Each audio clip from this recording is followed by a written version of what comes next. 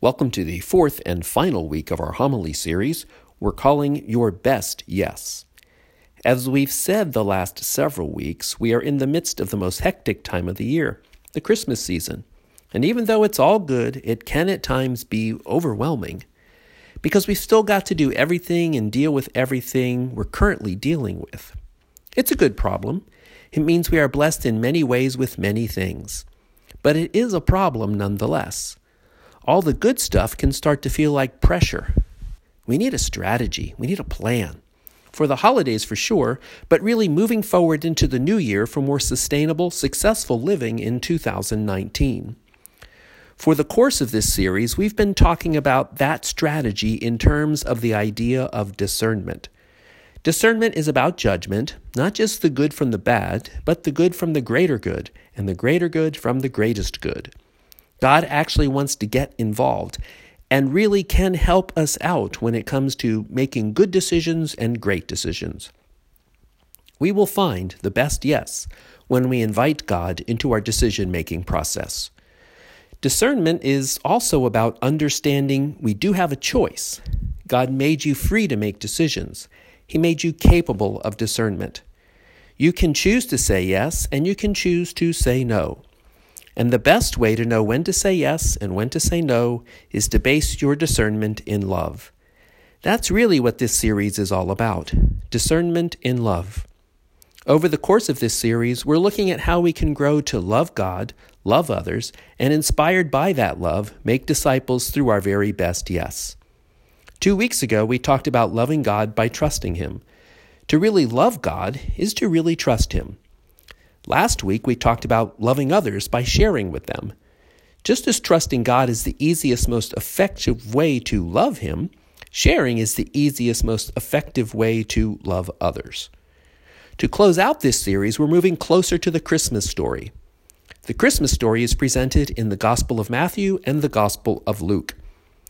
The first introduction of Mary comes in the first chapter of Luke when the angel Gabriel appears to her. Gabriel reveals that God intends to send the long-awaited Messiah into the world, and that God has chosen Mary to be his mother. But that is only what God would like to do. That is what God wants to do.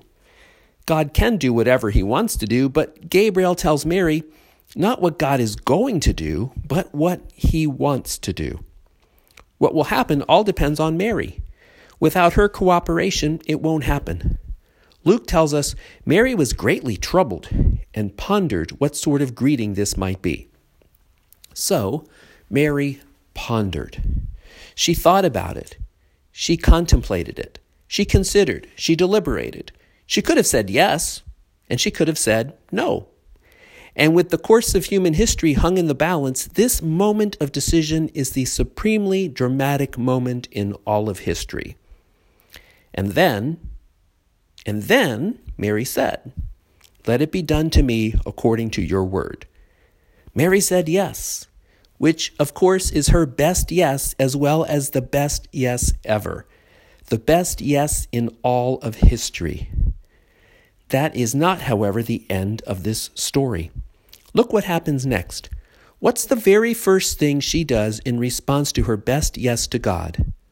Luke tells us, Mary set out and traveled to the hill country in haste to the town of Judah, where she entered the house of Zechariah and greeted Elizabeth. So Mary immediately thinks of someone else. She undertakes an uncomfortable, difficult journey to visit her cousin Elizabeth, who herself is pregnant with a child who would grow up to be John the Baptist. And Luke tells us Elizabeth embraces Mary's faith as she says, "Blessed are you among women, and blessed is the fruit of your womb." Mary is sharing Jesus with Elizabeth. She's bringing Jesus Christ to Elizabeth. Receiving Christ, Mary then shares Christ. Christianity is different from every other religion. God has already done the heavy lifting and the hard work, coming to us in the most radical way possible. That is, by entering human history as a helpless baby. God humbled himself to come to us. Christianity says we don't have to earn our way, nor can we earn our way. God does it for us.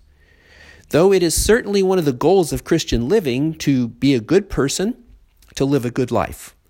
But you don't get to heaven by being good or doing good. Our good does not earn God for us. God freely gives himself to us. So God did it for us. That's Gabriel's message to Mary, and the message of Christmas for sure. He did it for us. Salvation is about accepting Christ into your life, repeating the same yes Mary did, giving God your best yes, and receiving Christ into your life. Ultimately, whatever other yeses you're not going on in your life, saying yes to Christ is your best yes.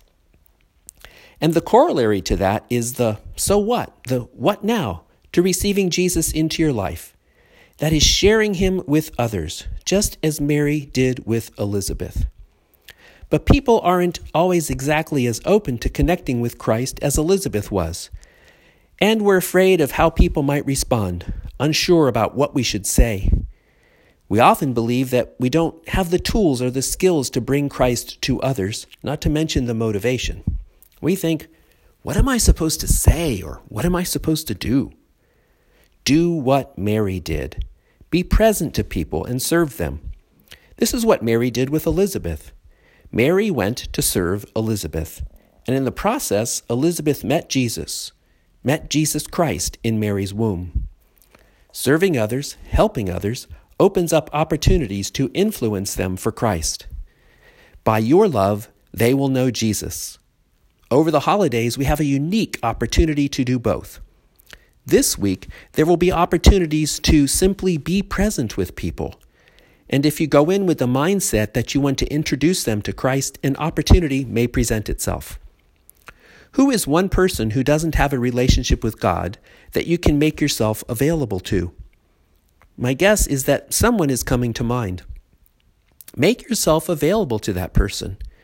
If appropriate, invite them to join us on Christmas Eve or Christmas Mass here at St. Mary. But more importantly, invest in that person this week or over the Christmas week with the purpose, with the mindset that you want to introduce them into a relationship with Christ. You never even have to say a word. Just invest in the relationship and believe that God will act. Simply invest in them and let God do the rest. Believe that God will move through you, and God promises to be with you wherever you intentionally try to connect others to Jesus. This Christmas, celebrate the good news by sharing it. Make that your best yes.